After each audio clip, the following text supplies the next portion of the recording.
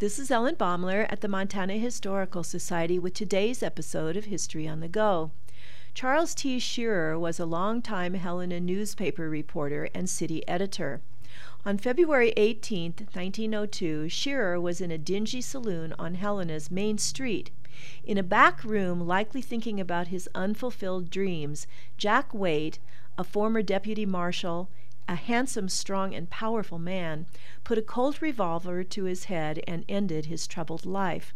Shearer, the young reporter, took it upon himself to break the news to Waite's wife. He took a cab out Fifth Avenue to the Waite home and knocked on the shabby door. Alice Waite answered with one child in her arms and four more holding on to her skirts. She took the news bravely. Mrs. Waite took her children and moved to Lewistown. Shearer lost track of the family, but he never forgot Jack Waite's senseless suicide and the pitiful family scene.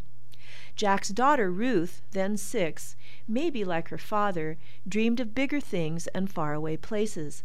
She struggled hard to study music. She had no patron, no one helped her.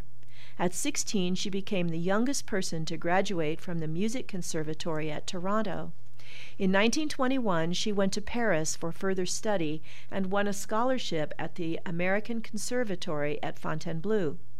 She studied Italian operatic roles and took the Grand Opera in Milan by storm at her debut in 1923. Singing under the name Marie Montana because Ruth Waite was too difficult for Italians to pronounce, she won international renown as a lyric soprano. The announcement of her immensely successful Italian debut caught Charles Shearer's eye. He was astounded at her accomplishments and wished that Jack Waite had been there to congratulate his daughter. This is Ellen Baumler at the Montana Historical Society.